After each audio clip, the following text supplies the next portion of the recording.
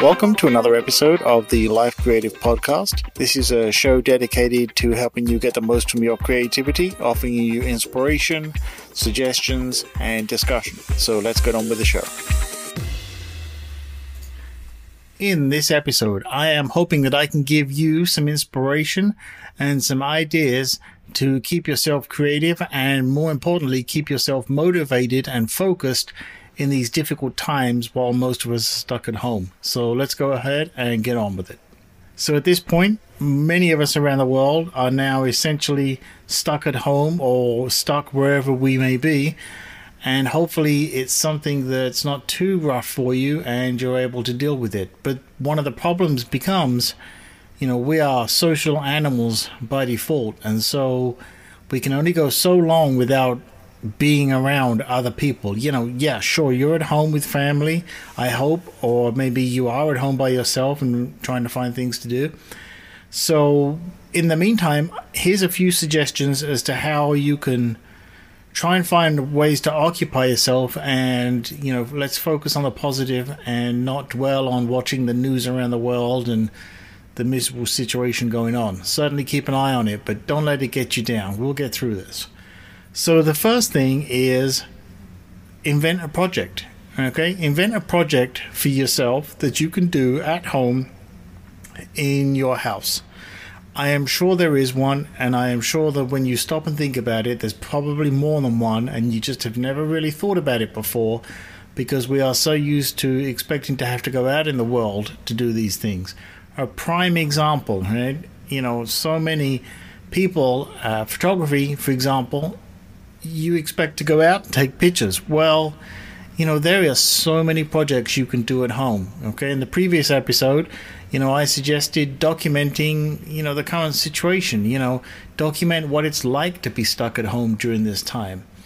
But at the same time as well, for things that you have laying around the house, I am sure you can set up some kind of mini studio and practice still life photography, practice composition, practice, focusing, practice understanding depth of field in relation to, objects in the shot, all these kind of things.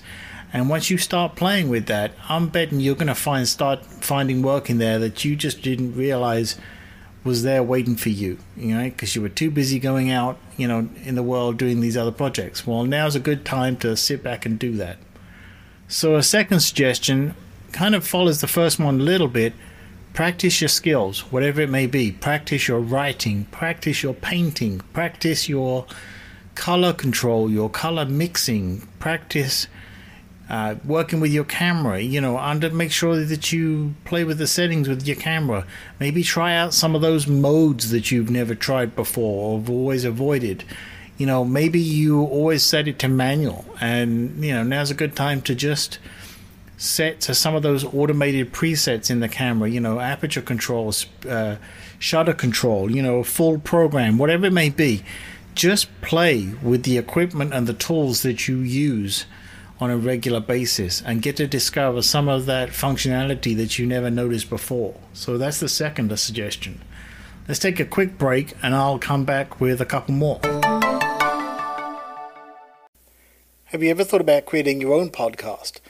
Certainly you must like podcasts because you're listening to this one and I'm sure many others. Well, if you've ever thought to yourself, I bet I could do that better, or I have a subject that I'd like to make a podcast for, then you can go ahead and do that very easily using Anchor.fm. In fact, Anchor.fm is the site that I use to host this very podcast. And what I like about it is they provide me all the tools and walk me through all the steps to not only creating my podcast, but very easily taking care of all the necessary details for distributing it as well. So if you want to go ahead and easily create your own podcast, start today on Anchor.fm. That's Anchor.fm. So number 3 would be go back and visit old projects. Maybe they're projects that you abandoned or lost interest in, or maybe it's a project you couldn't complete for some reason. And I'm betting when you go back and look at them now, you'll either maybe find a way to complete it or become, re-energized to want to work on it again. Or maybe you'll look at it and realize what was wrong and take it in a new direction.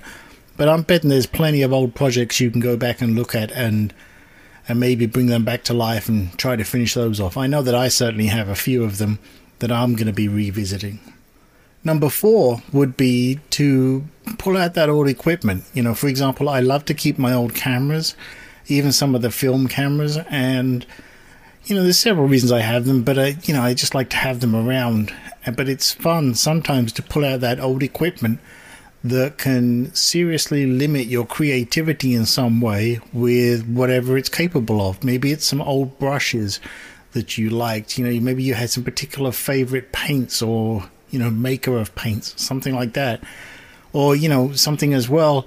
Maybe if you do calligraphy and, fonts and things like that and writing, maybe there's a pen that you don't use anymore that you used to just love to use because of the way the ink would flow onto the page, some things like that.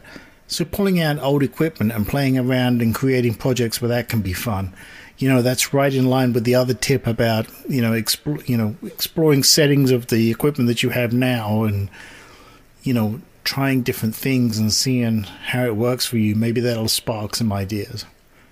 And then lastly, for number 5 is just to go with it, just to be adventurous and, just pick something that you don't normally do and say, hey, I'm going to do that. I'm going to play around with that. Maybe, for example, maybe you don't normally draw things. Maybe you're not someone who's, particularly artistic with drawing or something like that. Pick up a pen or a pencil and a piece of paper and just start doodling and just, let your brain wander and see what comes out of it.